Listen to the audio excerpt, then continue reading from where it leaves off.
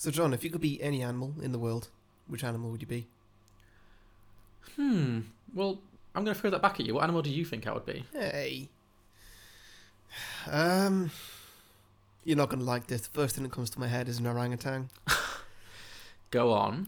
Well, now get in your head what it might be like to turn into an orangutan over the course of, say, a week. Okay, well, not good. I don't really relish turning into an orangutan over any period of time, frankly. Well, you're halfway there. Ooh. Some films are fine just the way they are. Other films sometimes take it way too far.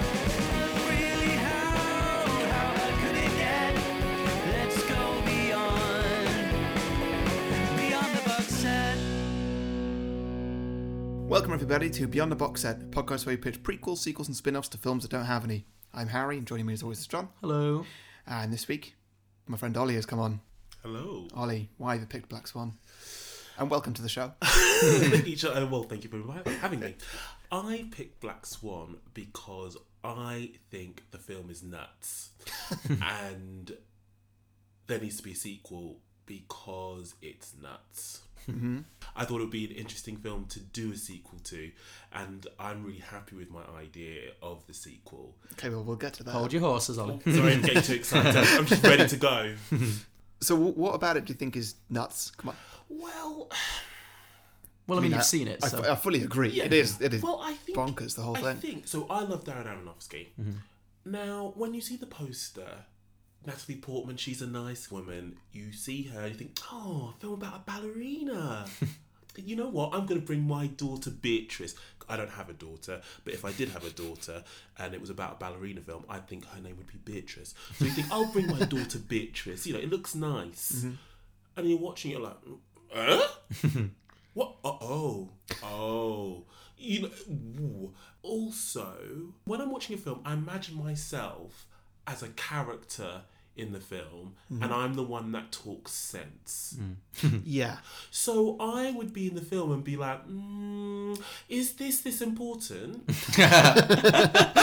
Thank you. Yes. Like, wow, you know. Her whole life revolves around Just ballet, doesn't it? Do you, not just that, but also her mum was like, you know, you need to calm down. Like a coffee or go for McDonald's. You know, just calm down. So she needed a friend. Yeah, I agree, definitely. That's interesting that you said that, yeah, if somebody was to see this film blind, it doesn't happen very often these days because obviously you see trailers and there's like, the internet is what it is. And I mean, I remember when I saw this film in the cinema, I knew exactly what I was getting into. I'd love to imagine if you did see this film, like completely with no context for what Darren Aronofsky does, for no context for what the film was about, just as you say, it's Natalie Portman in a film about ballet. Imagine that reaction, it would be insane.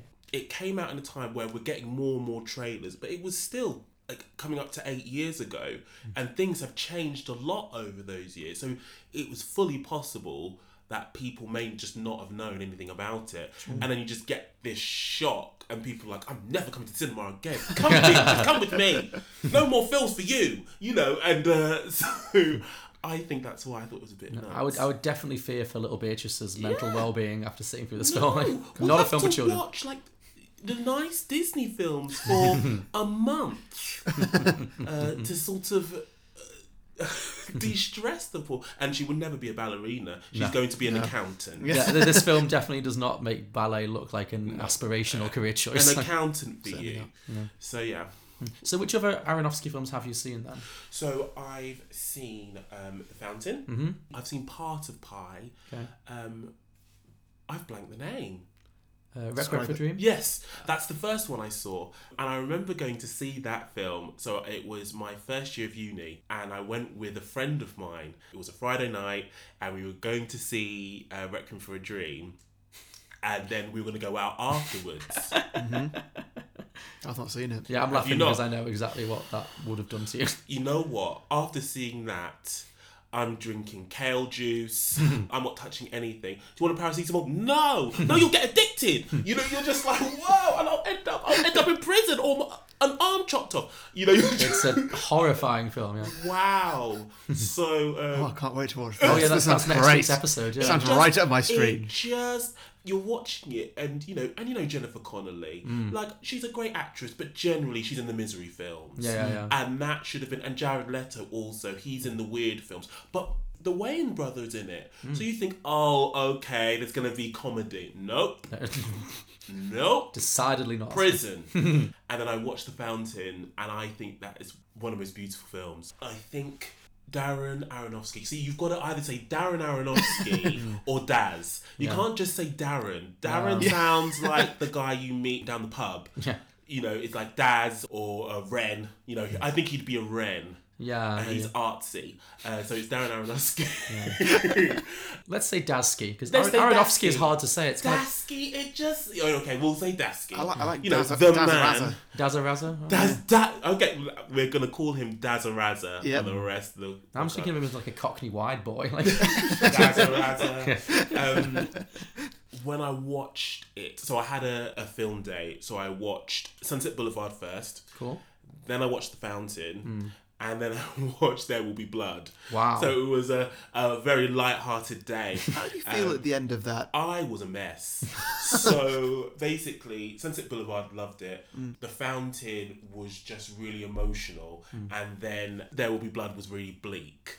And so it was just basically, I went from the drama to the sadness to there's no point in living. And I went to work the next day. So that was wonderful. Now, have you seen any Darren Aronofsky, Dazza Razza films before, Harry? No, I've not. This is your first one. Yeah, my first one. So- I've seen Black Swan before. I saw it. I don't know, probably introduced by my mum or something. Kind of a like, classic back in the Fiona day. Chapel choice, yeah. Just sit the kids in front of the fire and Yeah. put on a nice, bleak, horrifying, psychological horror film. She probably thought, oh, what a lovely Natalie Portman. She's a nice woman. Let's all watch it together. Oh, no, his mother is a monster. Like, she made him watch Dom Hemingway, which is this incredibly violent, Yeah, foul-mouthed... I know. You know Dom Hemingway? Sunshine? As a child as well, you were a child when you watched these films, yeah? Yeah, as a child when I watched most of these films. So you've been very interested in all the weird things in my life and the weird things that I do that we're not going to Yes. say on air. I'm fascinated. You're just wondering where all this comes from? It's because my mother has a very weird... Well, it's not really necessarily her film choices and stuff. She doesn't know what she's choosing. For example, Sunshine. She chose Sunshine thinking, oh, it'd be lovely to watch a film called Sunshine. That'd be good, wouldn't It's it? like you say, yes.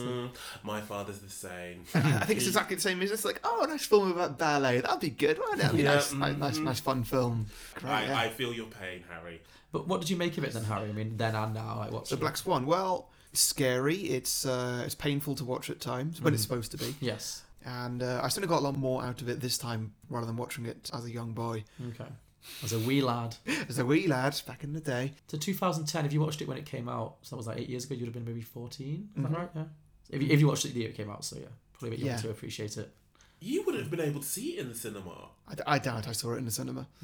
I did, and I really appreciate the fact that I saw it in the cinema. So because intense. it is intense because I remember it being incredibly loud. The score was so loud in the cinema. You don't really notice when you watch it on DVD now, but it was a real visceral experience. I Similar find to you do, Dunkirk. because I find it's one of those films where it's got bits that are very quiet. Yes. And people are just talking like this. And then all of a sudden the music comes in and it's super loud. Yeah. And you just got to constantly have your finger on the volume Yeah. or upset your neighbours. I was the same. Oh, I was on edge the whole time. Oh yeah. Because it was the noises, and also with ballet. So I like dance programs. I think they're fantastic, and I have a thing for the ballet. I think it's the fact that people can do it, but it's quite a visceral dance form because people are dancing on their toes. Oh yeah. But something that looks so pleasant, all the work that goes into it. So I found that really interesting in terms of Yeah, just same. seeing the nature of it, like how much work she must have put in to be that, and you have to be perfect, and how Darren used the sounds of her turning on the floor. Sorry, who? Dazza Razza. There we go. Sorry, Dazza Razza. I won't know who we're talking about.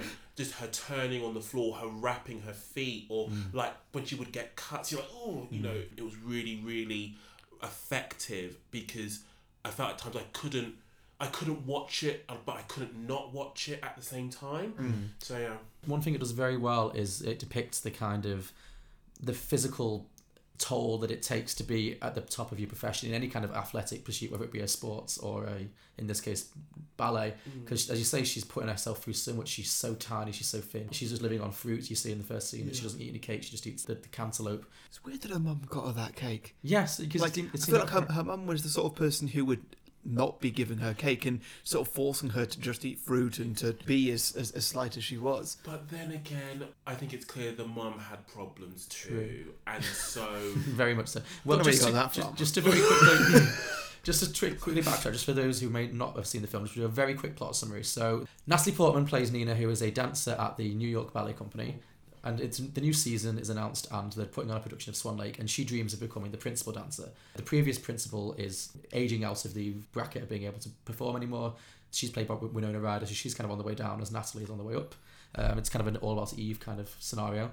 Natalie Portman's character Nina is very precise. She's a perfectionist. She dedicates her life to the craft of ballet to the exclusion of everything else. Like, the entire film is centered around her apartment and the ballet studio. But the director, played by Vincent Cassel, of the production, wants her to embrace the dark side, because Swan Lake involves playing both the white swan, who is very perfect and pristine, and the black swan, who is more villainous and more kind of lustful. I think that was his interpretation of Swan Lake. Absolutely, yes. So That- she that wanted that doesn't duology. stand So he really pushes her to let go in a way that she's really not comfortable with, because she's a very neurotic, very repressed person. And so as the film goes on, she works really hard to kind of be the perfect ballet dancer, and it takes a huge toll on her both physically and psychologically. It's a very surreal film. She starts to exhibit physical signs such as like feathers growing out of her back, scratches, her nails would bleed constantly, etc. And she starts to believe that one of the new dancers on the troupe, played by Mila Kunis, is attempting to kind of usurp her. And so then that adds a lot of paranoia to it. It's very surreal. It's very intense. There's not a huge amount of plot there. It's more just like an experience. But anyway, and long story short, she thinks she's killed Mila Kunis, but she hasn't, because she's hallucinating a lot. There's a lot of what's real and what isn't in this film. But the film ends with her doing her perfect dance, where she literally becomes the swan, the black swan. But then she finds that she has accidentally stabbed herself in the stomach. Whether that's real or not is unclear. But the film ends on an ambiguous note, where she may or may not have actually died after giving this perfect performance. I believe that was real at the end. I believe that was other characters suddenly seeing that she's covered in blood and she's dying there. That was the thing that was definitely real in some way. Because that's the only time that anybody else other than Mila Kunis actually responded to anything that she may or may not have been seeing. True. I was going to say, I do think it was real, but I think there's an argument to say, was it real? I think you could legitimately argue it wasn't, because even hearing the recap again, because I refreshed my memory of the film today, and so much of it, you don't know what was real, because actually there's a lot of stuff that's not explained. Oh, yeah. So the scratches on the back, like the feathers on the back, it's never explained what's happened there. We see her bleeding, but we don't know what was real and what was not. But I do think, I'm saying all of that just to say there may be some people who don't think it's real, and I think that's a legitimate thought process. And I think that's true of certainly all the Darren Aronofsky films that I've seen, is that they do have a lot of symbolism, and they are deliberately quite ambiguous, so it does leave you, it's very much open to interpretation. Because in terms of the scratches, I mean, the feathers are inexplicable, but then only she sees the feathers. The mother does mention several times, there's hints that she has a history of neurotic scratching, where she would scratch herself raw, so it might just be that that's just her stress is exhibiting itself in that way. This time through, I actually noticed a lot of times where she was scratching her back. Like, there'll be a lot of scenes that come where the camera's behind her head and you see her walking, and it just starts with her arm just briefly behind her back, and then it moves as the shot opens. There was one detail which I missed every other time I've seen this, that I noticed this time through. There's one point, sort of about a third of the way in, where she's sitting against a wall. She's got an open back top on. There's one point where she like leans forward and moves to the side, I'm not sure, but you see that there's a blood stain on the wall. Oh, wow. Okay. That looks like it's been there for ages, but Okay. like it's definitely got a hint of red to it, and it's wow. exactly where those scratches on her back were. And I love little details like that. Yeah, and I think what I like about his films is that you can watch them multiple times and you'll see something new. And just the idea of her character.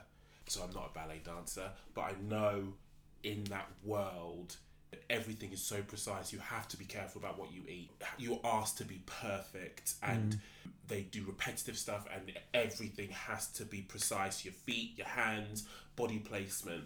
And so if someone's already got neurological issues, what that would do to them, but how it can go unnoticed as well, because throughout she displays odd behaviour, what I would class as odd behaviour, but then is it odd behaviour to other ballet dancers?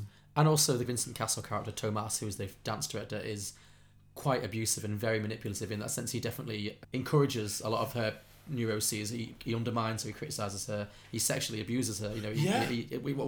Especially it's interesting watching it now with all the conversations going on now about harassment in the workplace, especially towards women. It really reflects that with the scene where he like forces himself on her and kisses her, and then when she bites and fights back, he's like, "Good, use that." And it's like, for him, it seems like the performance is everything, and what he will put her through, and any of the other dancers through, anything, as long as he gets the performance he wants. And obviously that just contributes so much to her mental state and her instability. I thought it'd be good to talk about the role, ground us a little. Yeah. I don't want there to be any boundaries between us. No, me neither. Good. So, you got a boyfriend? No. And you had many in the past? A few, but no one serious. And you enjoy making love? Excuse me? Oh, come on. Sex. Do you enjoy it? Well, we need to be able to talk about this. I got a little homework assignment for you. Go home and touch yourself. Live a little. But and then we also see in the character of Winona Ryder in this film, we see the sense of how, as you say, it's not the first time, and how he kind of uses these women, and when of no use to him anymore, he casts them aside, and they're kind of left adrift. So That was good casting. oh, I was so happy when not only was it Winona, but it was crazy Winona. It was crazy Winona. It was like, whoa, like. This was Winona being the most Winona she could be. Like. And once again, this is when Ollie the friend would pop in and just be like, "Are you sure you want to be a ballet dancer? Like, I can sort you out with a job, you know, in finance, because look at crazy Winona. Yeah. Is that what you want? 10 years from now, you're going to be wearing a Like, messed up wig, and you're going to be... Ooh, no. Like, sometimes, I always say this, like, if I was in the film instead of Natalie Portman, the film would be 5 minutes. Because I'd see crazy Winona, I'd be like, you know what? I'm not going to do this. Yeah, I'm out. I think I'm going to become a teaching assistant, and then it'd be end credits.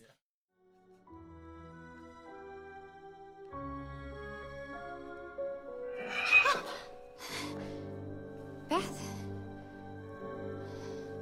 I'm so sorry to hear you're leaving the company. What'd you do to get this role? He always said you were such a frigid little girl. What did you do to make him change his mind? Did you suck his cock? Not all of us have to. You fucking whore. You're a fucking little whore. Oh, what's going on here? I always love a bit of Winona, and she was really giving it this way. I mean, like, she had the crooked wig, she had the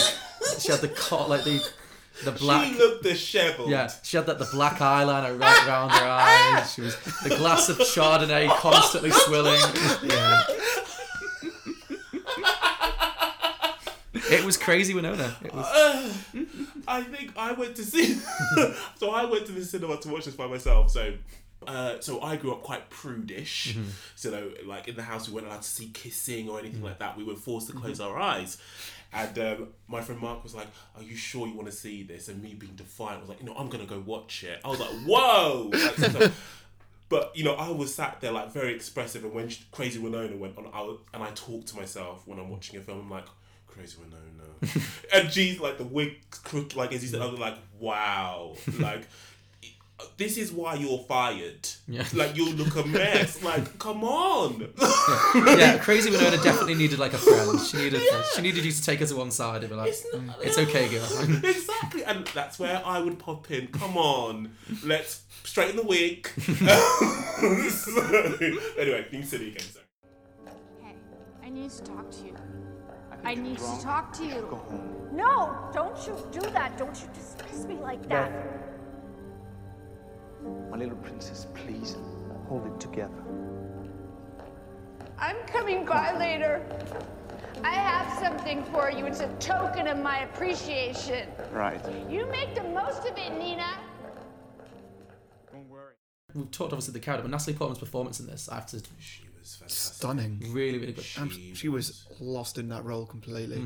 She made up for the Star Wars films. Yes, yeah, this was her, definitely her redemption. But yeah, I sometimes find Natalie Portman a little bit hard to get on with as an actress. Not in this, and I think she's perfect in this, because I think she's a very intense actress. She's always capital letters acting. Yeah. She's not someone who's very naturalistic. So sometimes No. when I see her in other films, I find her a little bit jarring because she's just doing a little bit too much. But this is perfect because Darren Aronofsky films are on the edge of being too They're much. perfect for It's her. perfect for her, and I wish she'd been. I have seen Mother. I know you didn't see it.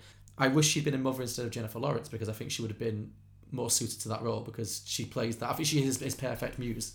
What do you think about Mila Kunis in this? I think she was good. I'm not the biggest fan of her. Again, in films, I don't really rate her terribly high as an actress. I But think she was very well cast in She this was, I think because she doesn't really mirror Natalie Portman in a way, but she contrasted, I would say, because she's so different. And the character she played was so different. She was making ballet look like it's easy and fun. I think she was a good choice in terms of physically. They're a similar height, same colour hair. I'm just not sure. I just feel like there's a reason she's not really mentioned. When people talk about this film, everyone talked about Natalie Portman, and yes, she's the main star. But watching it, I thought she was fine, and I thought she was good, so it wasn't that she's not talented. I just think there could have been more done with her character, because essentially she's the antagonist. she is in a way, yeah. An unaware antagonist. Well, that was one thing I was going to ask, actually. It's kind of ambiguous. Did you read into it that she was, on some level, trying to undermine Nina, or was it all Nina's paranoia and she was essentially a nice, benign person? So I think from the little I know of that world, if it was you, if I was Mila, now I'm going to be nice, but if someone's going to offer me the lead role, I'm going to take it. So I think there was nothing abnormal. I think there was a little bit. Yeah. But I think it was mostly in Natalie's head. But then the little things that Mila did do, I think it was just natural competitiveness. Yeah. So I don't think she was completely innocent. I think she would have jumped at that chance to get that role. Of course. However, I don't think it was as much as Nina was in her head making out. How did you interpret it? I was just struggling to work out what was real and what wasn't, because it was all centered around her character largely. Well, I think everything we see is from Natalie Portman's character, Nina's perspective, so it does skew everything. So you don't get any moments of Lily, the Mila Kunis character, alone do it or interacting with anyone else. You only see her when Nina sees it. I think Natalie Portman is in every frame of this movie. There's nothing you see that she isn't seeing, so it is all very much skewed. So. Yeah, I was intrigued by Mila Kunis in this. I really liked her. I thought that without her, the film would definitely be missing something. She was the only person who wasn't serious, which I quite liked. I agree, Harry. I think she was not the comic relief, but there was a breath of fresh air. Well, she was everything Nina wasn't. It was that's why she's like the black swan to Nina's white swan, because whereas Nina is incredibly precise, incredibly neurotic, and incredibly process driven, she's very loose, she's very natural, she's naturally gifted, she doesn't have to work as hard.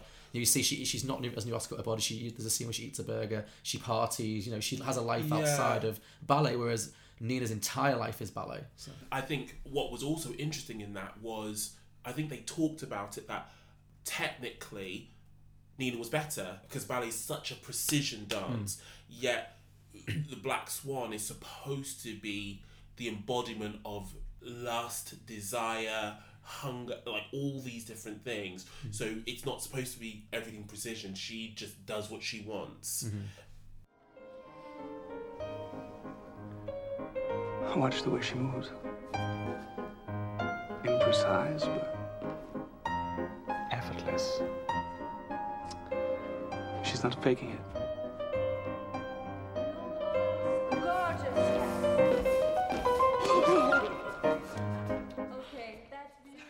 So how would you compare her then to one of the other antagonists in the film, which is the mother? What did you make of that character? I feel like the mother represented everything that held Nina back.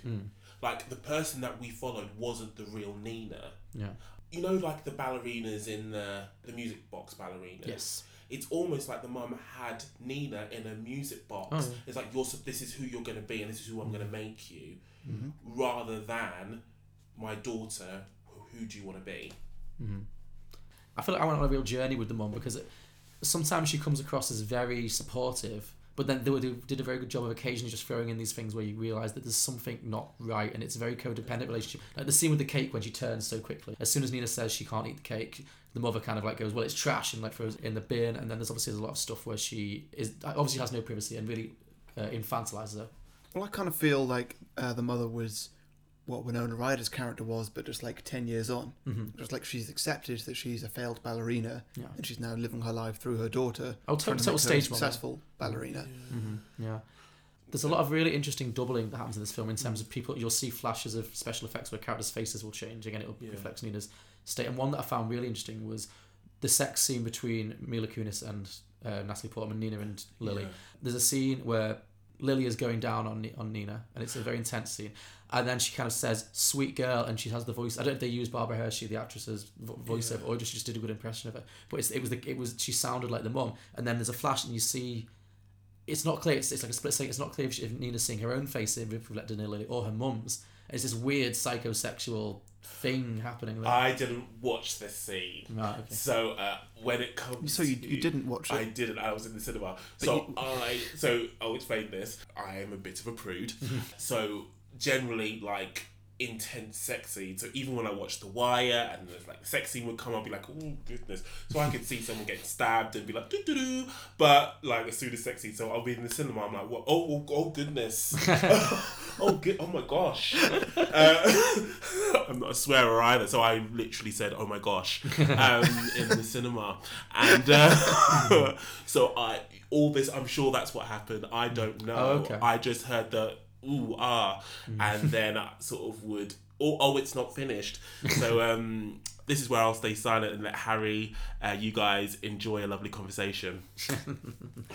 While on the subject, can we talk about her bedroom? Go on. Because Natalie Portman's character, I guess, is supposed to be like in her mid to late 20s. Yeah. Like 27. I think she's reaching that point where if she doesn't get this one, the sense is that she's going to be too old in the future. This is her moment. So she's probably 27, 28 or something. And she is, as I say, the mother character played by Barbara Hershey really infantilizes her and gives her no privacy. She lives in what seems to be a very small apartment with her mother, who they just come in and out of each other's rooms, and there's no personal space. But her bedroom is the bedroom of a 4-year-old girl. It's like the bright pink duvet, all the teddy bears on the windowsill. There's a scene before the sex scene. There's a scene where, which you may also have found hard to watch, in which Nina masturbates. Yeah. She touches herself, and boy does she go to town. Because of the way the bedroom was set out and the way it was shot. I was watching her writhing around the bed. I was like, not in front of the bunny. It was. And then, oh no, mum's watching. Like, Yeah. it's just got worse and worse. Like, How much do you think that she was pretending to be asleep at that point? oh yeah, Just like, I've seen too much. Her eyes were clamped shut. it was an interesting scene in terms of just what is going on here. And I think we don't really know what was real. Mm-hmm. And that's what I love about this film, especially like when the feathers were coming out. Like, actually, yeah, it's the bedroom of a 4-year-old, but it's from her perspective. Because even though the rest of the apartment was quite sparse, no carpet, just a mirror for her to dance. Was that the bedroom of a 4-year-old? Did she ever have the bedroom of a 4-year-old? Like, we don't know what her past was like. There's so much we don't know. So I would also throw that out there, like how much of that was real as well. But yeah, that's maybe me thinking too deeply. No, I think it's good too. This is the kind of film that you can really pick out. Yeah. So which is what I really like about it. What did you actually make of the more almost sci-fi body horror elements when she literally is becoming a swan, like her legs become duck legs and her neck expands and all those kind of things? Some of those, for example, like her toes becoming webbed, Yeah. that was sort of like body horror sort of stuff. Yeah. The bit where her neck got really long when Mila Kunis was strangling her, I laughed at. Oh, me too. Yeah. It just looked weird. Weird, yeah. Yeah, it doesn't look painful or horrible because all you see of her is her neck. Yeah. It's just like, so she's now strangling a swan? What's going on Were here? you waiting for her to get a beak? I Yeah. I was so waiting for the beak to pop out. Like. But the scene where she dances the Black Swan and she comes out and she does this amazing dance where her arms are just getting more and more covered in feathers, and then at the end it's revealed she's got these massive black wings. I thought that was my favourite scene of the film. It was visually beautiful. Incredible. And at that point, suddenly you could feel exactly what the audience were feeling. Because I imagine this is a film that was made for people who don't know about ballet. Oh, sure. And so we can't see that the ballet in this film is very good or it's very bad, or we don't know. That wasn't even the worst bit. There was a scene where she cuts her finger, like the skin. yeah, I hate those, yeah. She pulls it back. Oh, yeah. Yeah. Even now, like that, I think that Yeah. for me that was That one of was the worst bits. gross. Yeah, It same. was just I can even remember that it was the sound because we've all done that. Yeah, you know, yeah. we've all Like made a little mistake. like yeah, that you just skin and it's gone yeah. a bit, and you just like and.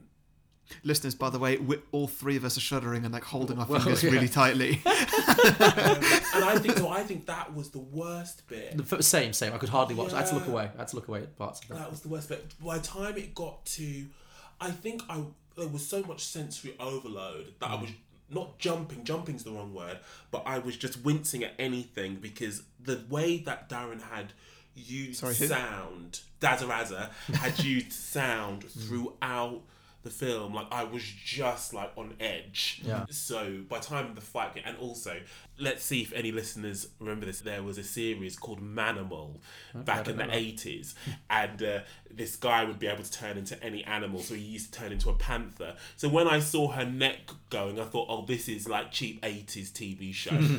So I laughed at that bit, but the rest of it was really well done. Yeah, no, those bits with the legs and the neck, they're the bits where it slipped into like camp for me, which isn't a bad thing. I love camp. And if you watch Mother for me is very, very camp. Mother is like all of the film is those scenes basically. So sometimes I do find Aronofsky Dazaraza can be very camp in what he does. It doesn't necessarily mean that it's a bad film. It's just that he always pushes it to such an extreme that it becomes humorous at times, like unintentionally so. I think. Yeah.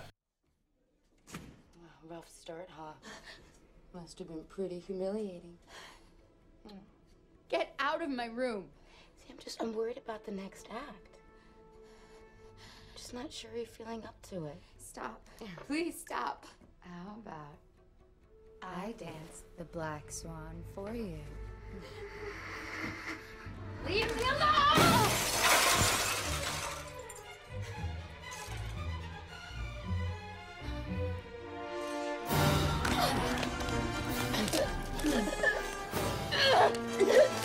It's my turn!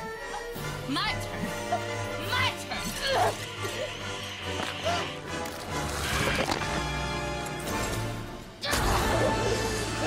It's my turn! So Nasty Portman was always the one. She was always the one to play this role. She was the first There person was approached. no one No else question, who would no have done question. it. Keira Knightley. She was too The young. lookalike. The lookalike. Listen, you've set me off now. Oh dear. No, because all that would have happened was she would have been like, I'm a ballerina, and then pouted. And that would have been 90 minutes of I'm a ballerina and pouted. Like, no, thank you. No. So it was always, I agree. Right, it was that's always settled. Nasty Portman. However, some of the other roles were offered to, and I think Mila Kunis was one of the only people who really was seriously considered for Lily. So the Vincent Castle character, the director, before Vincent Castle was cast, also considered Antonio Banderas. He would have been yeah. good. The only thing I would say about him is I don't see him physically. I imagine because I took the director to be a dancer himself, even though he's older.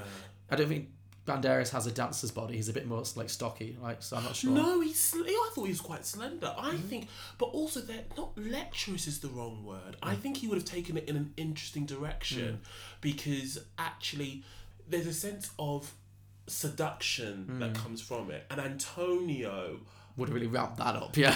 like you think, okay, I can see like getting seduced by him. Yeah. Like so I think there would have been an element of seduction that would have been added by Antonio. I think. And the other person in the running was actually Hugh Jackman. No. No, I'm out. Don't think not right for that part. Not at all. Not even slightly. Too likable, I think. Exactly. Too Yeah, he's likeable, too likable. Yeah, I think he's either gonna be like claws come out because he's Wolverine, or like singing and dancing like jazz hands. It's too much. Yeah. And also he's not a small guy, so I think there would have been a physical. I think someone being too physically menacing, I think would have taken away from it. True, yeah. I personally think. And I think Vincent Castle was perfectly cast because he was very sleazy. He was very French and that very sleazy French way. So yeah.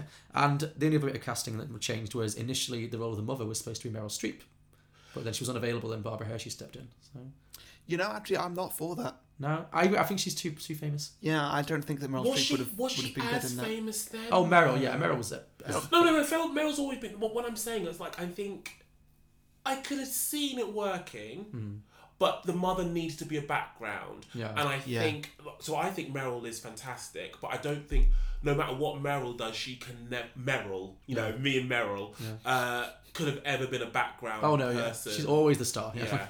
And I think Natalie needed to be the main focus. Absolutely, I agree. Yeah. So I think all the casting was correct, but there were just some interesting little might have been. Yeah.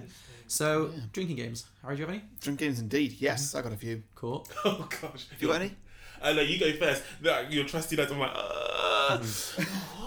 Sorry, I showed more confidence then than I meant to. So I'd say drink every time that Natalie Portman's character is physically touched. Physically touched by another character. That's one theme that I noticed throughout this film is that she is touched by literally every main character in this film. They touch her at some point in some way.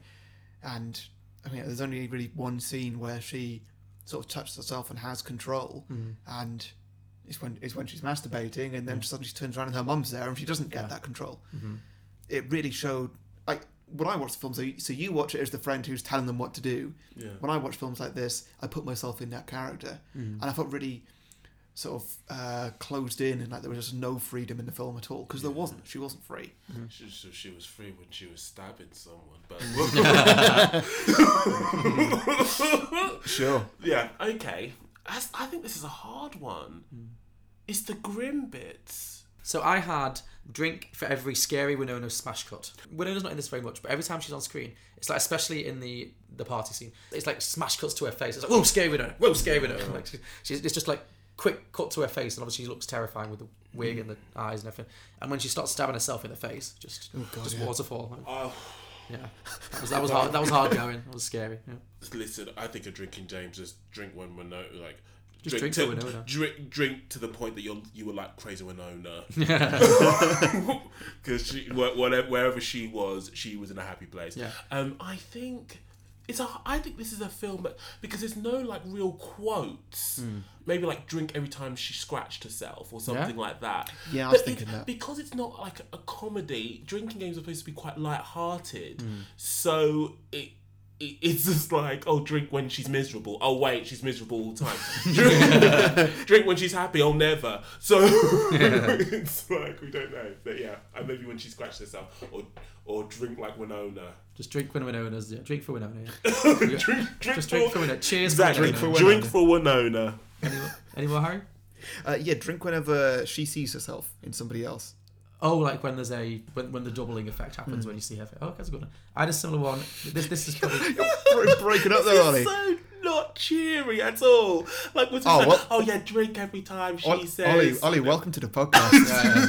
Not cheery. The aim of this game is not to be cheerful; it's to get as drunk as possible in 90 minutes. If you are with a group of people, we're gonna watch Black Swan. Let's do a drinking game. Like, come on.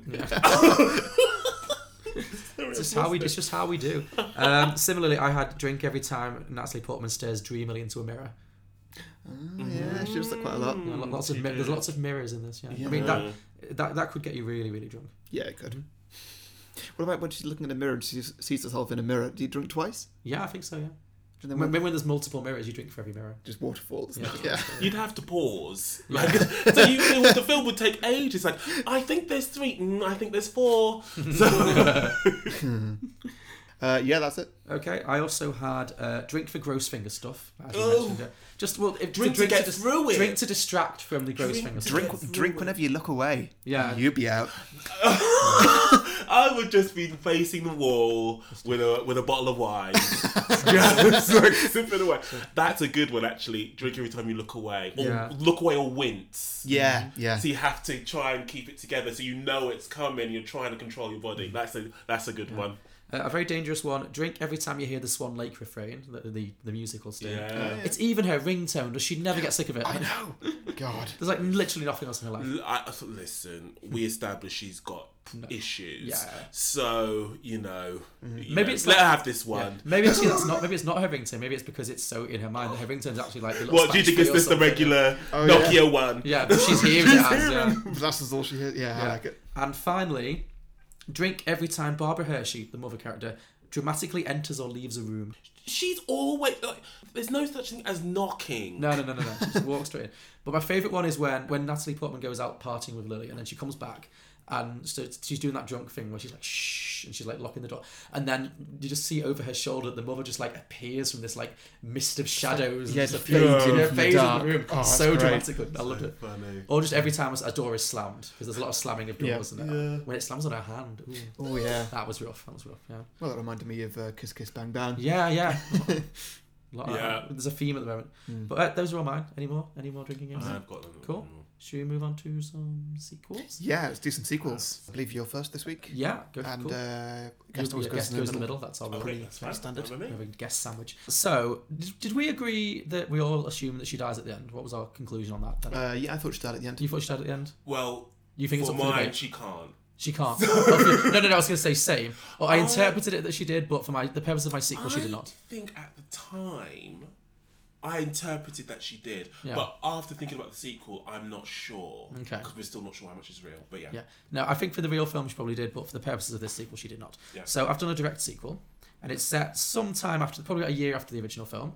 So, as I say, in this version, Nina does not die at the end. In the original film, of course, she thinks she has a fantasy that she stabs Lily through the stomach and thinks she's killed her, and then figures out afterwards that she hasn't, and she's actually stabbed herself. Does the whole second act with a shard of glass in her stomach, triumphantly finishes the dance, falls to the ground and is bleeding, and then all the characters run over to her. Film ends, and the last line is her going, "I did it, it was perfect," and then white fades to white. So in my version, this was not her demise, but she was obviously very badly injured by all of this, and so obviously she couldn't continue to dance and had to retire from ballet and undergo a year of intense physiotherapy to kind of recover from the terrible injuries, basically. So we pick up at this point, maybe about a year afterwards. She's in the process of recovering. She still lives with her mum, who is now her primary carer, even more so because now she needs a lot more care and attention. So this has really made things even worse in terms of the infantilization. Now her mother is literally just, running her entire life, every detail. And she's also put her on a cocktail of questionably legal mood stabilizing drugs. This sounds really cheery. This does get a little dark. I do apologise. Sometimes my sequels do. So yes, the mother is basically prescribing her. We don't know where she's getting these drugs from, but a lot of mood stabilizing drugs to stop her from having these psychotic episodes that we assume were the problem in the first film. And the idea of this is, I'm thinking this Darren Aronofsky, Dazza Raza, is going to direct the sequel, so it's going to have a very similar feeling. And the whole film is going to be inside Nina's head, like the first film. So the fact that she's on mood stabilizers is going to help to give it that similar kind of woozy, surreal quality where everything's a little bit slowed down, nothing's quite normal, nothing's quite right. So that's kind of the mood I'm going for. So that's try and imagine that if you can. So also the mother has completely forbidden her from ever even talking about ballet anymore. The conversation is off the table because ballet, it's too triggering for Nina, she believes. She will not address it. It's like, shut it down. We don't talk about it anymore. That was a dark chapter in your life, etc. However, we do see early on in the film that Nina still keeps a secret box filled with photos of her glory days at the ballet, and she also has her little music box that she spends a lot of time staring at dreamily and reminiscing about, because she still loves ballet. Ballet was her life, and she still dreams of those days, even though it went horribly wrong, etc. So yeah, one day we see she's leaving her physio class, and she's confronted by Thomas, the Vincent Cassel character, the French director, and he's like waiting outside for her. He asks her how she's been, etc. And he asks her, do you think you're ready to start dancing again? And she kind of says, oh no, that's not really part of my life anymore. I can't go back to that now. And he says, Nina, you're a legend. That one performance where you always danced yourself to death has made you the most famous ballet dancer in the world. Everyone wants to know when you'll come back to the stage. The thing that I love is that his accent wasn't that strong as No. well. You weren't prepared, were you? Sorry. So basically, long story short is, as you would expect, like the fact that a ballet singer literally almost danced herself to death and did this, what we understand to be a perfect performance, and then just almost died, has become a media sensation. So she is, even though she only gave one performance, she is infamous. And so the world is waiting for her to, there's a lot of press attention that she's not aware of because she's on this cocktail of drugs and she's very insulated, but she's actually become a real cause célèbre. Everyone's like, this mysterious woman who did this one legendary performance and almost died, and when is she going to return to ballet, etc. And so I'm going to drop the accent now, but he says to her, like, please keep the accent. I don't know, I can't sustain it. It's like, we need you, ballet attendance, it is low. Our shows, they lose money. With you, we sell out the entire season. So the idea is that... Now it sounds like Antonio Banderas. Yeah, no, I think I went a bit Hispanic there, yeah. Took a route from Paris right down to Madrid by way of Buenos Aires. It was Anyway, so the idea is basically, because ballet is a niche interest, and so the tickets aren't selling, and so he needs some stunt casting from Nina to revive the company, basically. So he's really trying to tempt her back. And she's tempted because, as we've established, she misses this world. She does miss that life somewhere deep down. But as she's kind of thinking about it, her mother pulls up to pick her up and runs up. Probably similar to this in the original film where she doesn't see her coming, but she comes running from off camera or something and just grabs Nina and she's like, "You stay the hell away from my daughter," to Tomas, and drags her into the car. You don't talk to him. That's from the past. Takes her home. See, the mother has become even more controlling than before. So obviously Nina, having had this temptation, can't get out of her head, and Tomas continues to secretly get in touch with her. He keeps following her around, waiting outside the physiotherapy thing. He texts, he calls her, just constantly saying to her, "We want you back, come back." He's really like the devil of temptation on her shoulder, essentially. And so she decides to secretly stop taking her medication. This kind of window to another life that she's been walking around like The Walking Dead for a year, but this kind of opportunity gives her the confidence to maybe rebel a little bit against her mum. So she stops taking the medication. She doesn't tell her mum she stopped, but she fakes swallowing the pills, etc. She hides them or throws them up, who knows. And she finds that without the drugs in her mind is clearing and she's starting to feel a lot more like herself. She has more energy, etc. And she starts secretly practicing again. And she does find that even though she's sustained a lot of injuries, her natural abilities do start to come back, and she starts to build in confidence. And that makes her start to realise that even though she was seriously injured, the reason she's been nothing for the past year is largely more due to all the drugs her mum's got her on. So she starts to really resent this and start to realise that her mother is abusing her. So she arranges a secret meeting with Tomas, who explains that they're launching the next season of the ballet with a production of The Nutcracker. Now, I've chosen The Nutcracker because I've heard of two ballets in my life, Swan Lake and The Nutcracker. At least you're honest. At least honest, yeah. Also, it kind of works. Have either of you seen The Nutcracker? I have not seen The Nutcracker. No? It's always on at Christmas. I think I might have done it in a school play once. Please tell me you played the Sugar Plum Fairy. He must have. Let's say I did. I don't know. Great. Well, if anybody from Llanidloes Primary School is listening, please help and see if you can find out if we did. Are you sure you want to pull up that thread? Do you really want to dredge up those memories? I want him to. Yeah. Oh, I want to. I want to. Okay, cool. Well, tune in next week. We might have an answer to this. But yeah, so he explains to Nina he wants her to play the role of the Sugar Plum Fairy. And it's not the lead role in The Nutcracker. I did a little bit of research. But it's the most famous routine in the show. She does the one dance at the end of the ballet. So he says, "This is perfect for you, Nina, because you don't need to take too much on. You're not the lead, so it's not too much pressure. But it is the star turn, and it's a great bit of stunt casting. For us, people will come to see, the legendary Nina making her comeback as the Sugar Plum Fairy, as this classic iconic dance. Also, it's the opposite of Swan Lake in the sense that the Sugar Plum Fairy is a totally good, pristine character. She's a fairy. So the dance is all about grace and precision and all of the qualities that Nina naturally possesses. So she doesn't need to go to that dark place and, embrace that darkness or that wildness or that sexuality, because that's not what this character is. This is a very asexual, very precise. It's the kind of role she would have been perfect for before the events of Black Swan. Yeah. The Nutcracker, for those who don't know about it, including you two, or myself before I Wikipedia it, it's a very simple story. Again, thank you for your honesty. Yeah. It's a very simple story about a little girl who's given a Nutcracker doll by a mysterious toy maker at Christmas. At night, the Nutcracker doll comes to life and it leads a battle of toy soldiers versus mice. I was a soldier. You there were we a soldier. go. Oh, that's disappointing. Was this a play or a dance? Was it a ballet? It was a play. A play, okay. Yeah, it's one of those things. It's been a play, it's been a film, it's been a ballet, but it's most known as a ballet. I'd have been like 6. Soldier number 6. I'm sure you killed as soldier number 6, though. I'm sure you were the star, really. I mean, I was 6 years old, is what I meant. Best supporting. Oh, you were 6, so I thought you meant you were the soldier number 6. Oh, soldier number 6. That'd be. You're Oh not God. even number 5. You're soldier number 6. There's only 5 soldiers. Yeah. Understudy soldier number 6. Understudy. So anyway, basically the story of it is that this Nutcracker doll comes to life and wages war with some mice, apparently. Sure, makes sense. The little girl, who's called Clara, saves his life in battle, and so he transforms into a handsome prince at the end of the battle and takes us to the magical land of sweets, which is ruled over by the Sugar Plum Fairy, who does this very famous dance and sends them on their way. And that's basically the plot. Not really a plot-heavy kind of story. Mm-hmm. It's a ballet. It's all about the dancers. It's an iconic dance production. It sounds weird. Yeah. So that's the play, basically. That's the ballet. So she agrees, in theory, to be the Sugar Plum Fairy, and she returns to the studio and finds that since she's been away, Lily, the Mila Kunis character, has now become the principal dancer. And she is, in fact, she's been cast in the lead, so she's playing Clara, the little girl, who is always played by grown women, mostly in these ballet productions. So Lily is outwardly very friendly to Nina and welcomes her back and, says, I hope things are okay for you. But obviously there's still a bit of weird tension there, and Nina, being quite a paranoid person, isn't quite sure whether she's genuine or not. So it's still that real kind of ambiguity going on. Just to clarify, how much did Lily actually experience of Nina? What? We don't know.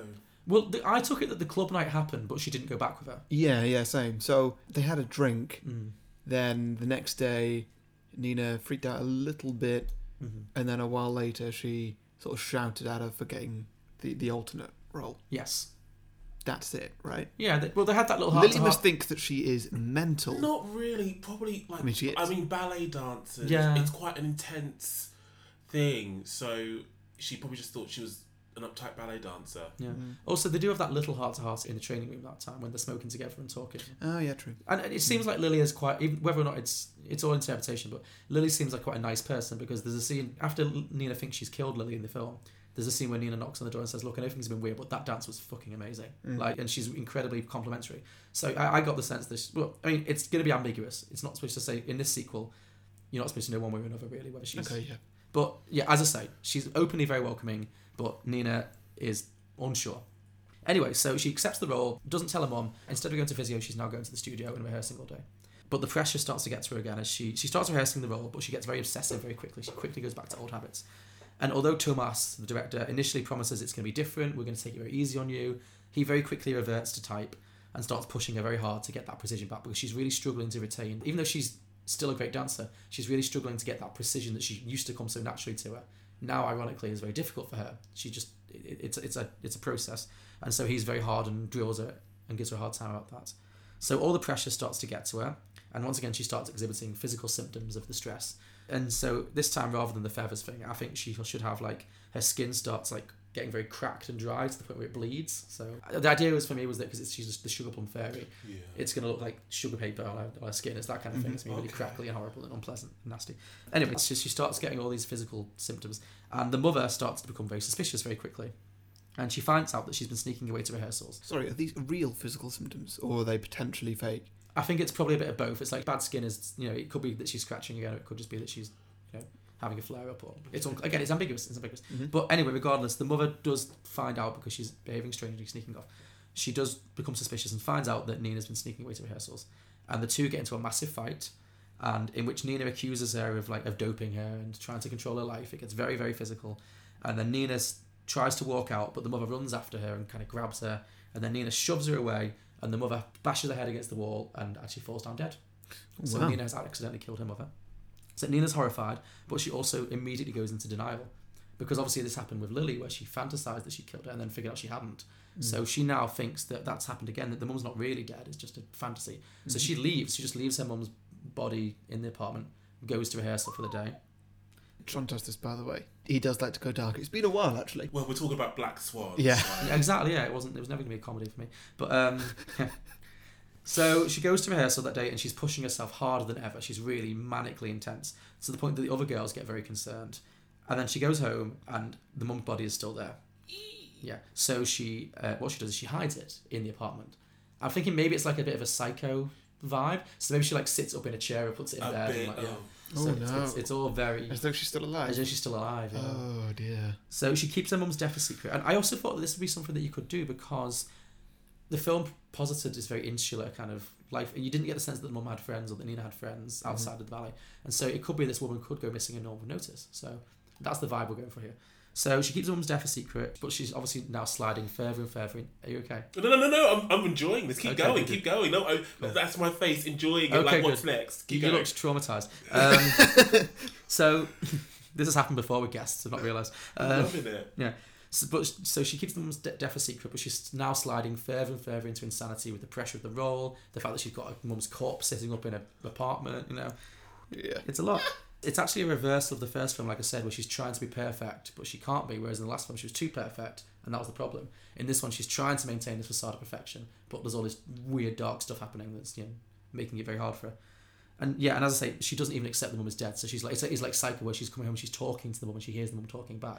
So it's almost like before she was perfect, but repressing the Yeah. darkness. And now the whereas darkness is taken over. all out, and she's trying to get it all back Exactly, it's a complete mirror image of the first film. So yeah, so now she's like talking to the mum's corpse, and then she hears it answer back. It's very dark and twisted, very Psycho, very much like Psycho. So Lily, Mila Kunis, becomes quite suspicious of Nina's growing insanity, and She's dead. She's dead. She tries to spoilers, Ollie. So she tries to reach out to Nina. Maybe they start hanging out a little bit, and maybe this is the point. Again, it's like in Psycho where Norman Bates befriends the late Janet Leigh's character, and it's like you get a glimpse of potentially this could be a healing thing if he wasn't already so far gone. So they start hanging out, and maybe Nina's crush resurfaces a little bit, and maybe there's a little bit of sexual tension there. But then on the night before the opening performance of the Nutcracker, Lily turns up at Nina's flat unexpectedly. Big mistake. And Nina obviously starts acting very strange. It's like, you can't come in. But Lily isn't having any of it, and she forces her way in, sees the mother's corpse, and is obviously horrified, screams. And in a panic, as you predicted, Nina kills Lily. Bashes her on the head or something. Yeah. So then Nina goes to the show, and it's a huge press event. It's a packed house. There's journalists, audiences. I say it's her big comeback. It's her moment. And Lily's disappearance, because obviously she was in the lead, has caused a lot of concern. But the show must go on, so her understudy takes the role instead, with Nina going on as the Sugar Plum Fairy. And Nina goes on stage and delivers a perfect dance once again. She is the Sugar Plum Fairy. It's remarkable. She's just incredible. And then the movie ends with her delivering her triumphant final bow to the crowd, rapturous standing ovation, flowers. You see her smiling, but the smile is cracked. The skin's cracking around her lips and stuff. It's kind of grotesque. And just as the credits fade in, you just hear the sound of police sirens in the distance. And that's the end of the film.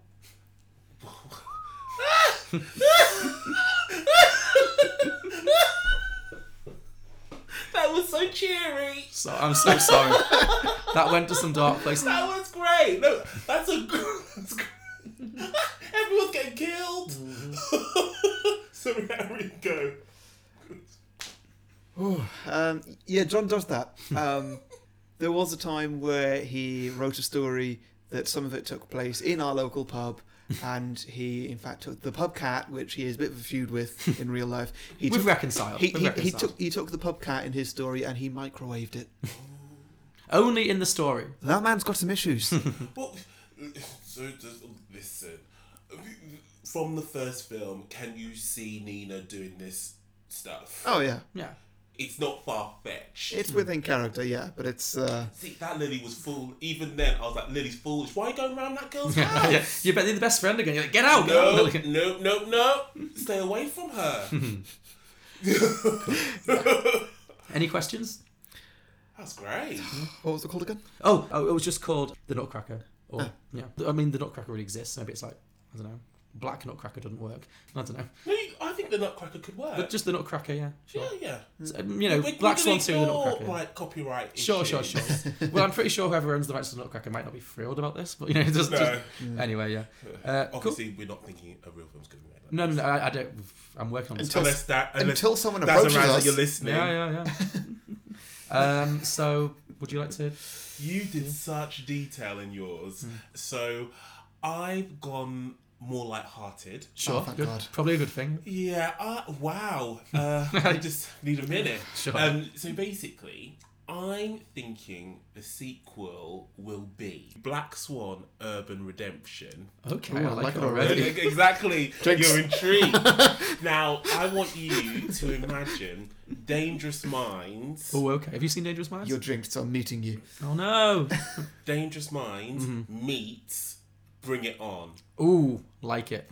And there'll be a bit of Save the Last Dance thrown in there. Love it. Because you know what? It was too dark. It was, too much misery, too much wow. So there's not going to be any crazy Winona. Okay. She's got. She might show up, just for laughs. Maybe it's like, I've been in rehab, I feel great now. Yeah, just for laughs. The mum's not going to feature. Lily will, though. Okay, good. So it's a lot more light-hearted. Think of those films directed by Judd Apatow. Mm-hmm. Sure. So that's where we're going. So Nina hasn't died. Okay. And she wakes up in hospital a few weeks later. Okay. And basically, you survive, but, New York City Ballet It's a no. Yeah. So she's has to go to her aunt. Okay. Now, I haven't cast this, but I imagine her aunt will be someone like... How big of a character is this aunt? Is she going to be a main character in the film, or So is she she'll secondary? be there in the background. You know, do you remember those films? Okay, so we're still Like- not casting Meryl then. That's No, we're not casting Meryl. No. It's a feel-good film. So Okay. this is feel-good. Meryl can do feel good.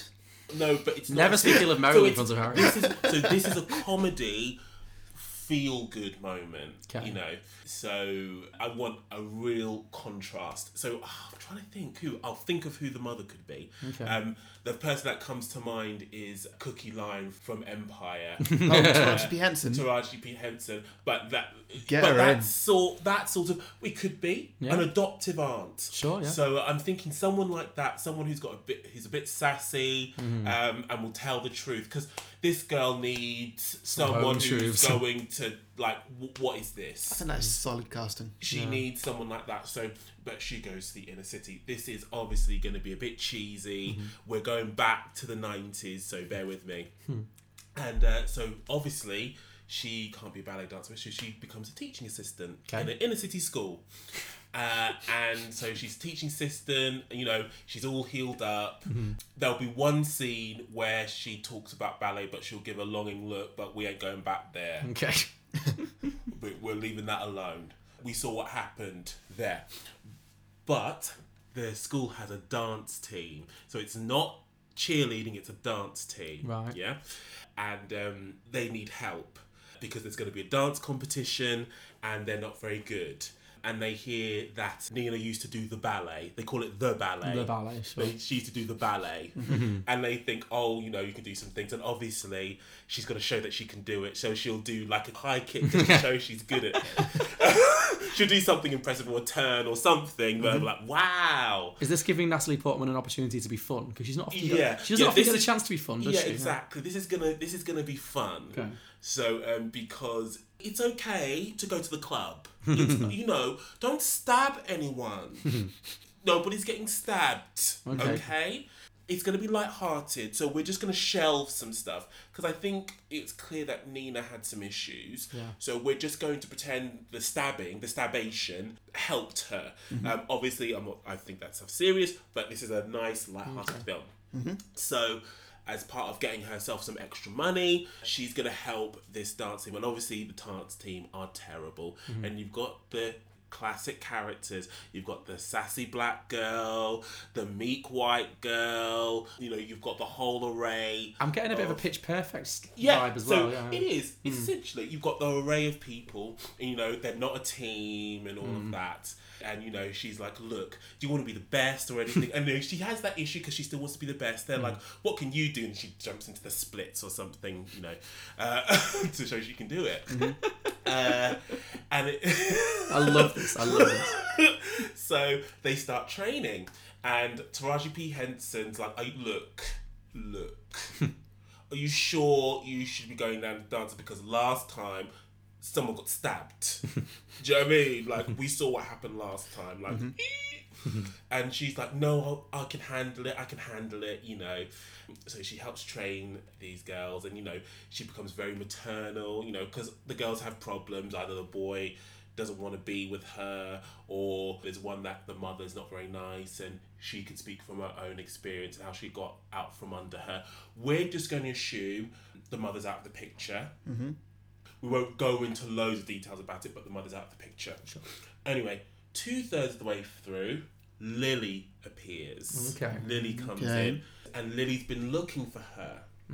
And I want this to be a chance to expand on Lily's character, because actually I think there's a real warm-heartedness. And actually there was jealousy is the wrong word, but a real admiration. So I'm going to make it that Nina was more well-known. Sure. And that the reason Lily went to New York City Ballet was because of Nina. Right, okay. She So idolised her. She idolised her. And to sort of, whereas she was seeing paranoia, what it was Lily really admired her. In terms of relationship, we're going to leave that open-ended. Okay. You know, could something get cracking between them?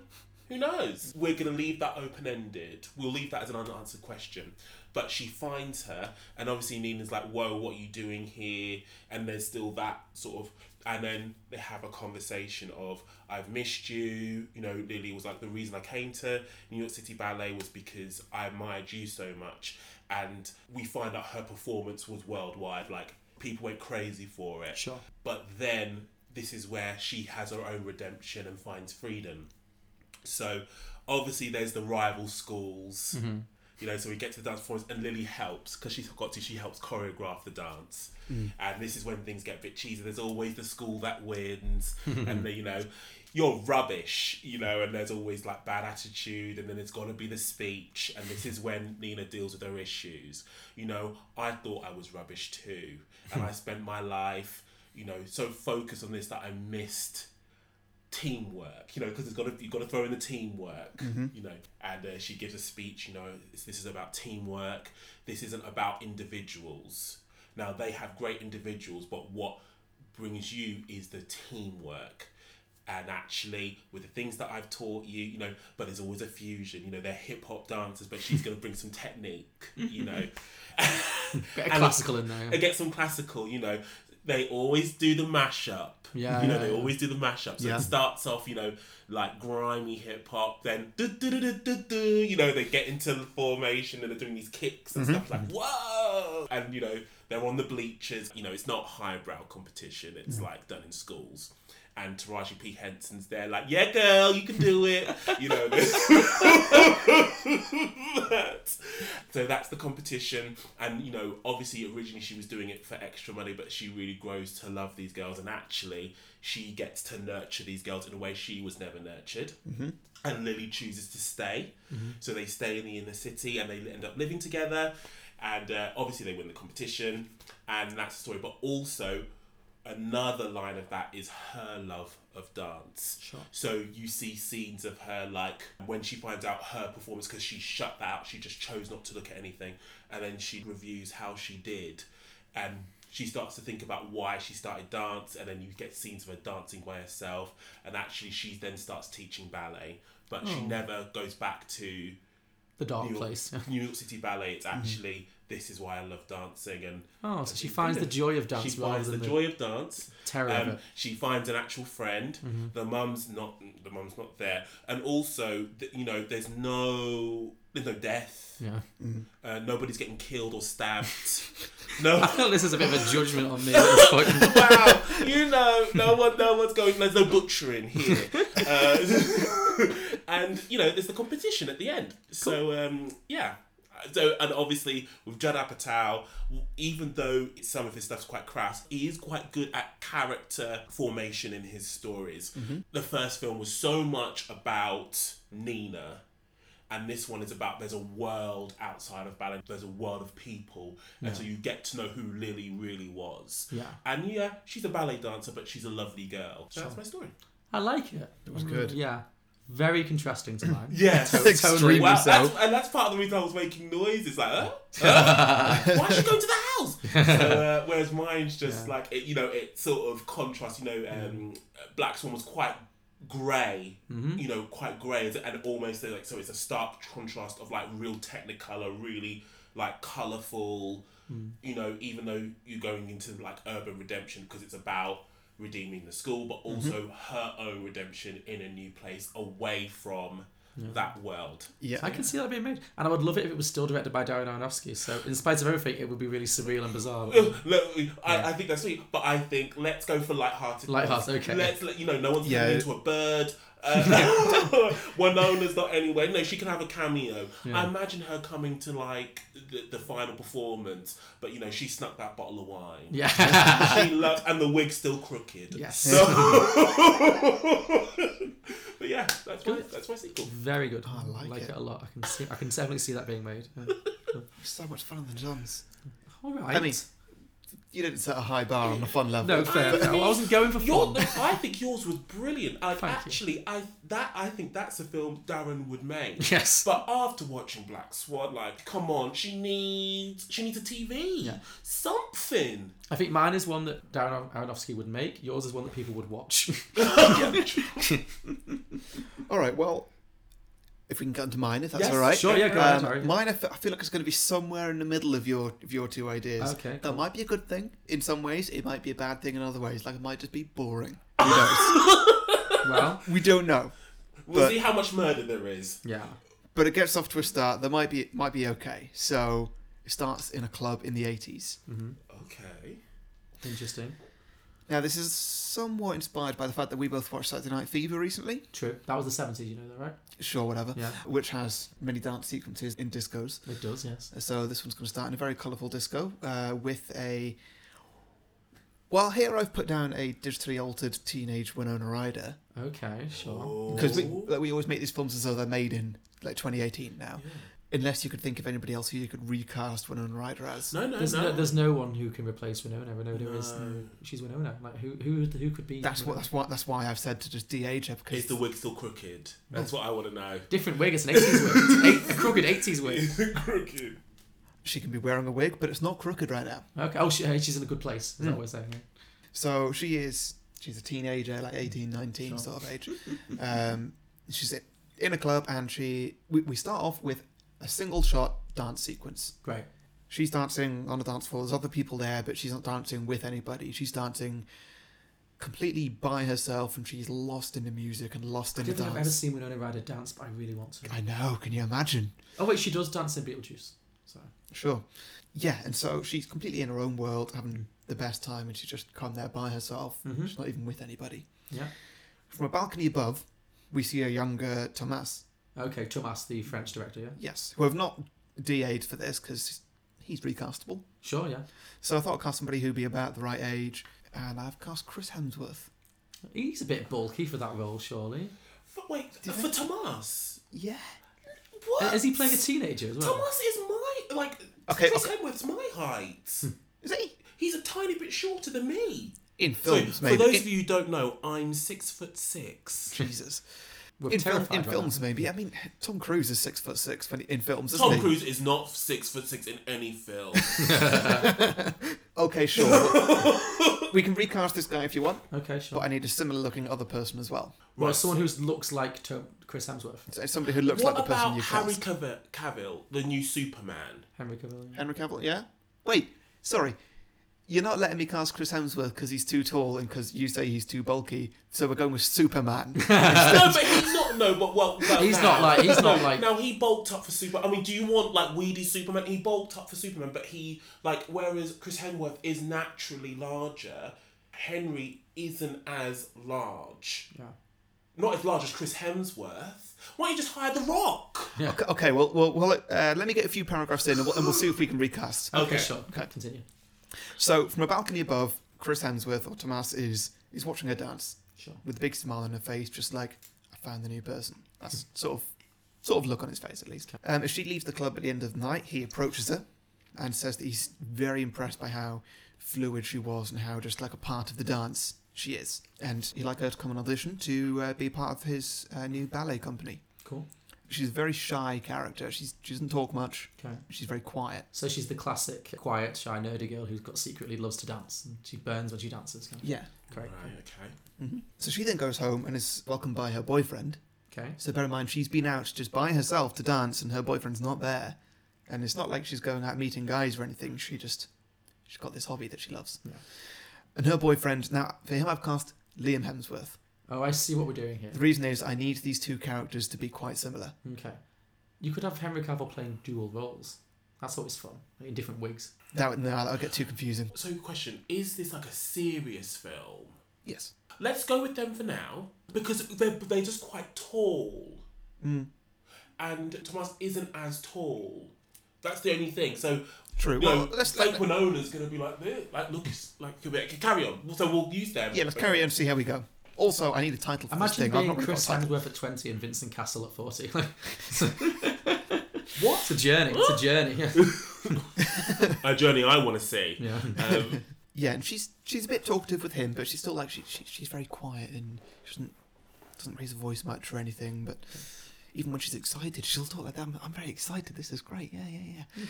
Yeah, and so the next morning she goes to the audition. She walks in and she finds a reception. She gets shown down a corridor to a waiting room where she finds about 20 to 30 other girls who all look exactly the same as her. Mm-hmm. Same height, same weight, everything. And Is it a room full of digital Winonas? Like being John Malkovich. Okay, perhaps a bit far, but Are you still on the right film? Being John Malkovich remade with Winona Ryder. oh my god. Winona. Anyway, come on. Sorry. And so she's taken aback a little bit because at this point she felt really special. Just like, okay. oh my god, he picked me. Out of everybody in the club, he picked me, and like I'm going to be the one. And then she comes and she's just one of a bunch. And there's loads of people there. So she has about a half-hour wait there where she's just looking at everybody, sort of judging them, just like, why's she here? It's not okay. In her head. And eventually she gets taken into this room, which is a large dance class. And there are 3 people behind the desk, Thomas being one of them. She gives him a big smile. He gives her like the subtlest of nods. Just sort of acknowledge that she's there, essentially. An instructor comes, starts giving her a bit of a lesson on ballet dancing, essentially. They've already worked out she doesn't have a background in ballet dancing, but Thomas She's naturally gifted. He's spotted her naturally yeah. gifted. She finishes that. They all write something down, and they say, right, okay, if you could just go and step outside and just wait there for a while, and we'll invite you back in for an interview once we've gone through all the other girls. And so, sometime later, she comes in with an interview with Thomas. He's very withdrawn. He's not at all like the guy from the night before. So, maybe the guy from the night before was a bit of a salesman, whereas now he's being his real self, where he's a bit sort of, a bit harsh, a little bit intrusive with his questions as well, all of which she answers. Mm-hmm. And well, that all seemingly goes well, and she still kind of she can feel something for him. There's definitely a heat between them of some kind. But even so, she goes back home, unloads everything onto Liam Hemsworth, just tells him everything, explains her day. Next day, she's invited back in, and she's actually having lessons, so she passed that first stage. Okay. Cool. And she's now having lessons with about 10 other ballerinas, all with Thomas, who is extremely strict, and he's horrible, and he's demanding, but she still absolutely wants him. So, one of the other ballerinas is played by Mila Kunis. Okay, interesting. And I'm just going to leave this completely open to interpretation to see what it is. So it can't be the same girl unless there's some kind of weird time travel going on. Maybe there's something. There's Okay. there's something weird Is going it the on. same that- name? Is she called Lily? Yeah.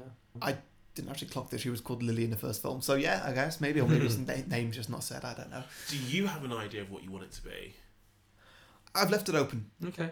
Okay. I've left it completely open. Yeah, and Mila Kunis, she's really sort of playing up to Thomas. Like, she's really trying to get his attention, and so Winona Ryder's getting a bit jealous of this, and she sees that, like, there's definitely something going on with those two. She's not happy with it, and she's trying to do the same. It doesn't work. So they're competing for his affection. Also, they know that he's building up to a show, and there is going to be a casting announcement sometime down the line. So yeah, everybody wants the best part of Seething. It's not going to be Swan Lake, because he did actually mention it in the film, but I forget what ballet it was. But In the original film. in the original film, he mentioned what his first show was.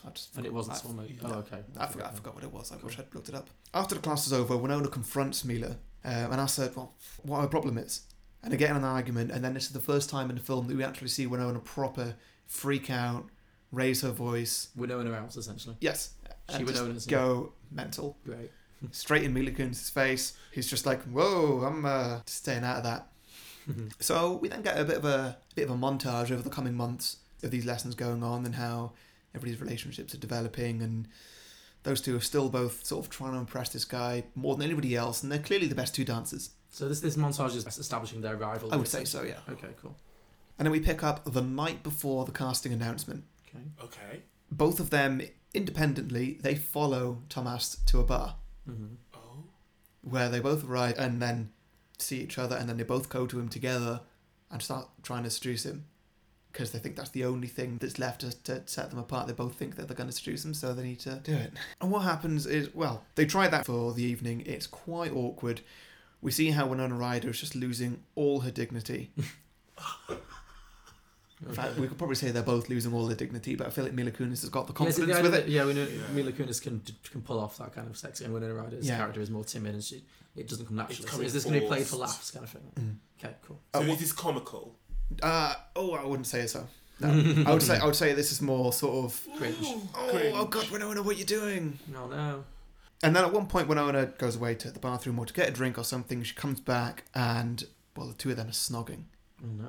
She absolutely freaks out. She runs outside, she's crying, she runs down the street, and it fades to black. It then picks up at essentially the end of a scene where Winona is in a corridor in the back of the club with him, and she's just finished giving him a blowjob. Oh. Winona has all. Yes, Winona has. And it's just like her lowest moment. We So see... I missed something. So she saw him kissing... Tomas was kissing Mila Kunis, Mhm. and then we cut to another scene in which Winona is giving Tomas a blowjob. Yes. So how did she get rid of Mila Kunis? So we've just jumped in there. We're going to find out. Okay. No, not particularly, but just maybe Mila Kunis wasn't there or anything like this. So the sight of her kissing him made her so desperate that she realised she had to go one further and give him a blowjob. Essentially, Okay. yes. Cool, I get it, continue.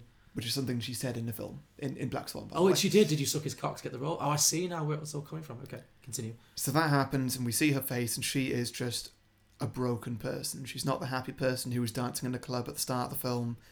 The lovely person who doesn't speak, she's very quiet, and that's all gone completely. She's been hardened. She's a changed person now after that. And then it's just a straight cut again. That's a very brief cut we see there. The next point, the announcement happens. She's the lead role of this ballet. And then we straight cut to where the ballet actually happens. See this amazing show. We see Winona doing some incredible ballet. Yeah. Forget that word. Hip-hop. Pirouettes. the moves. Yeah. Definitely more of that. As an audience, we've all seen that it's absolutely amazing. The crowd is going crazy. The curtain comes down. She looks to side stage and she sees Tomas there, and she sees her boyfriend there as well. Ooh. And so we see that they're both together. She's overjoyed at this point. She's just done the best thing that she's done in her life, that she's been trying so hard for, and she's given up so many of her morals and stuff for. Mm-hmm. And she runs towards them, and we don't know who she's going to go for, who she's going to hug or whatever. Yeah. And at the last moment, she goes for her boyfriend instead. Mm-hmm. And they have a bit of a hug. They then have a sort of a slow dance across the stage while the crowd are applauding through the closed curtain. And we have a nice, clever little camera trick that sort of fades it into them just dancing in, I don't know, a club or something to a nice, happy romantic song. Okay. So a bit of a bittersweet end there. Oh, I see. So we see she does end up with a boyfriend, but we know that it's not going to last because in the next film she's going to be this broken woman. Yeah. Oh, so that's why you wanted the two Hemsworth, because you wanted the Tomas and the boyfriend to look similar, so there's that doubling thing again. Yes. Okay. I wanted it to be just like, so she's got a type or something, or just like who's she going to Sure. be. And Mila Kunis, it just is cast again because it's that same thing. She plays She's the same rival. She's the character, rival. essentially, She's yeah. the same character, even though it's a different person. Okay, I like it. That's good. That's got layers. That's interesting. Yeah. That's interesting. And it's almost like a repeated. Yeah, the cycle so that continues. the next person will be, and it'll be Mila who's. That's one thing that I really thought of with Winona Ryder's character in Black Swan, was that she just said, this is going to be you, like in 10 years or whatever. Mm-hmm. And it's just the same again and again and again. Like, has he called you Little Princess yet? Mm-hmm. Just like it's always going to be the same. Yeah. And so that's what I'd like to get across with that. Wow. So it's a prequel. Yeah. I like it. A Winona Ryder origin story. Yeah. I like it. Always here for that. And we get to see bits of Crazy Winona. Yes. I mean, there's a lot more fleshing out that needs to happen now, Yeah. but I think yeah. that's got real potential. It's got some legs. Oh, that's good. Excellent. I still am not convinced by Chris Hemsworth. And you're hiring Thor. I'm the same there, but I couldn't think of two actors who looked more alike without No, being they do identical. look alike. No, they do look alike, but we'll have to think about that. Yeah, But maybe listeners can send us some suggestions Yeah. of actors that look They alike. don't necessarily have to be brothers. They just have to look alike. Yeah, exactly. They don't have to be blood relatives. Just actors who kind of look the same. And vaguely that age. Yeah, sure. This is good. I thought it was Yeah. good. Mm-hmm. Mm-hmm.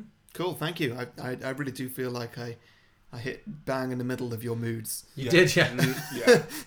I mean, wow. Yours was brilliant, but wow. I thought Black Swan was dark, but that's a feel good compared to yours.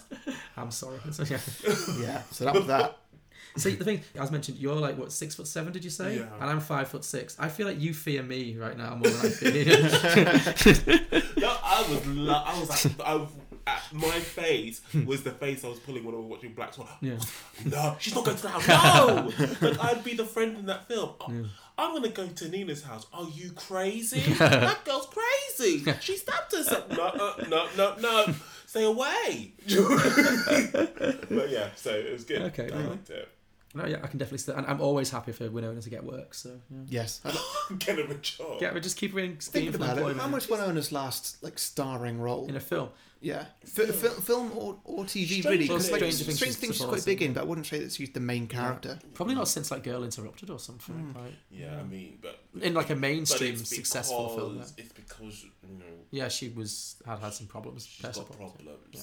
So Yeah. help her pay that mortgage. Should we get to some listener submissions then? Unless there are any more questions about Harry's. Yeah. But no, I would like to see that. Go right ahead. Okay, so listener submissions. This was a good week.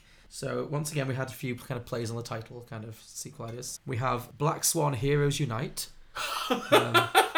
In this sequel, the Black Swan takes her rightful place in the Marvel Cinematic Universe.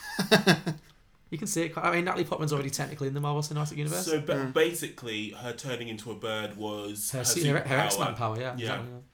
Exactly. So she's the Black Swan. I like it. So sort of to mirror Black Panther in some way, maybe. Maybe, yeah. Oh god, yeah. If I'm in danger, I want Black Swan to come help. Yeah.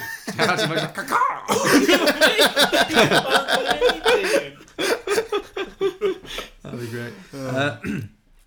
Pitch Black Swan. It's set in the Chronicles of Riddick universe. Okay. Oh yeah. Meet Joe Black Swan. That's good. That was Ollie Brady came up with that one. Oh, Meet dear. Joe Black Swan. Death takes a holiday, but decides he wants more than just a change of location. He wants a new career, and he's not going to stop till he gets it. I like it. Have you seen Meet Joe Black? Yeah. So you know that. Yeah, that's Brad Pitt plays Death. So. Yeah. Dennis Fanning suggested Lego Black Swan. Ooh. That'd be dark and twisted. That'd be really good. That's a good Lego movie shout. No, not Yeah. for children. Not for little Beatrice. No, not for little Beatrice, exactly. Oh, bringing it back. Okay. Claire McCallan at Manic Pixie 88 has gone for something quite out there, I'd say. I like it. Hers is called Black Thong. And she says, you think ballet is competitive? Clearly you've never had to share a washing machine with two other ambitious garments. So this story is a tale of two thongs, one white, one black. Who wins? No telling. But put it this way, there's also a red sock in the mix. Two thongs. Two thongs as in women's underwear. Yeah. I thought when she said two, like, black thong, I thought, oh gosh, it's going to be like on the pole or something. Like, No, it's literally like a Toy Story thing, a Pixar thing. It's like a black and a white thong in a washing machine. I apologise. Well, I mean, for who thinking it was to went know? somewhere else. Wow. So that was quite something. Mm-hmm. Blokebusters, their idea at Blokebusters, there's this Rainbow Swan. It's a story about a boy trying to come to terms with wanting to do ballet and the stigma surrounding that, and shit, that's Billy Elliot's. Good. I'm glad they said it. Yeah. Media Realness at Media Realness, there's this Grey Swan, and it's the same movie but seen from the point of view of all the other members of the cast who just see her just being totally crazy and making out of herself and behaving like She's making out with herself. Yeah. Now that is a film I'd watch. So I think this is a film like starring your character, like the best friend, like, or I think it's supposed to be like the male dancer who doesn't really have many lines. Like, he's like, what the hell? Like this girl is What's crazy. wrong? Oh, that's Crazy Nina. Yeah. Mark Miller at Best Mark Miller. There's no title, but the sequel is set 20 years later. Nina has gained about 30 pounds, and she's running a dance studio for toddlers in Long Island. She's crazy as ever and still competing with her inner demons, who also run dance. With her inner demon, who also runs a dance studio in the same town. So I don't know if that means it's a split personality or if the inner demon is Lily, but they each have the same students who also have split personalities. So I guess she's like training the next generation of messed up kids, basically. So dark. That sounds cheery. Yeah, that's definitely for my side of things. Yeah. BS Pod PHX. I don't know what that stands for. Purple Swan. A down on her luck ballet dancer has an obsession with all things Prince, and begins to believe that she is in fact him. The movie ends with her performing a ballet version of Purple Rain. That sounds like a Coen Brothers film. Yeah, it does. Sounds great. Yeah, I like that a lot.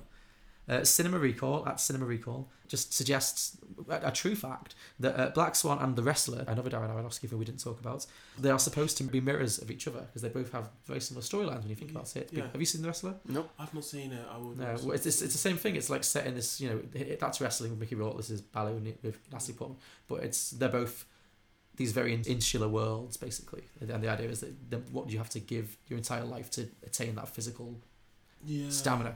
So Cinema Recall suggests that the sequel takes place in the same universe. Maybe they cross paths somewhere. Yes. Makes sense. That fits. They become buddies. Maybe, yeah. Unlikely buddies, yeah. And finally, False Starts Pod at False Starts Pod. Black Swan 2. It was all real. She definitely was turning into a swan. The movie is just 2 hours of swans swimming on a lake. like those really slow Norwegian TV shows about open fires and stuff. So just literally just swirling around. And the winner is... I think that's I think that might be the best one. Yeah. So thank you guys. They were all really, really good. That's less distressing Yeah. than the original. Definitely. So if you have a sequel idea for Black Swan, or for any movies we've done in the past, or if you have any suggestions for movies you'd like to hear us do in the future, please get in touch. We are Beyond the Box Set. You can find us on beyondtheboxset.com, or you can find our podcast on all good podcasting platforms, including iTunes, Stitcher, and Spotify. And also, if you'd like to get in touch with us, you can find us on most forms of social media, including Facebook, Twitter, and Instagram. Just search Beyond the Box Set on any of those formats and get in touch. We'd love to hear from you. If you really like the show, hit subscribe for a new episode every Friday morning and leave us a review because it really helps us to find new listeners. And Ollie, thank you very much for joining us this week. It's been an absolute pleasure. Yeah, It was is a lot there of fun. anything you'd like to plug? No, I just realised, like, because when I hear these podcasts, like, oh, you can find me, you really can't find me. No. But I can give you his number. oh, wow. 07. He's the person to do it. But yeah, so no, there's nothing I'd like to plug, but I'd like to come back. Sure. You're very welcome. Always welcome. I've got many ideas. Cool. So, yeah. Yeah, definitely. We'll definitely be back at some point. It's been great. You've definitely done us proud. And we're sorry if... Well, I'm sorry personally. I'd like to personally Do not apologise be sorry for traumatising you. No, that was brilliant. I was like, wow. Wow, you went there. Cool. You went all the way there. So thanks. Cool. So next week... Is it a special everybody, it is our 50th episode. The big 5-0. Can't believe we made it this far. We're middle-aged, Harry. Well, one of us is. Wow. It's our 50th and last episode. It's our farewell episode of Beyond the Box Set. So for our 50th episode, I wanted to do something a little bit special, which is a film which is quite close to my heart and always has been, and it is Forrest Gump. That's because Harry's slow. Oh. Whoa. I mean, You started it. You started it. I'll give you that. Yeah. Crikey. Yes. You right there? Wow, carry on. This is how it goes. This is our dynamic. Yeah, Wow. every week. Shots fired. Carry on. So yeah, Forrest Gump next week. It's going to be a good one. We hope. Imagine if it was our worst ever episode. Oh dear. What a disappointing 50th. No. Yeah, it'd be worth tuning in for. Probably. We hope. They're all worth tuning in for. That's my sales pitch. Cool. Good. Strong words. Thank you. So yeah, tune in next week for episode 50, Forrest Gump. Oh yeah. And until then, it's goodbye from us. And goodbye, Ollie. Thanks again. Goodbye. Thank you very much. Yeah, Okay. thanks. Right. Bye. See you later. Bye. Bye-bye.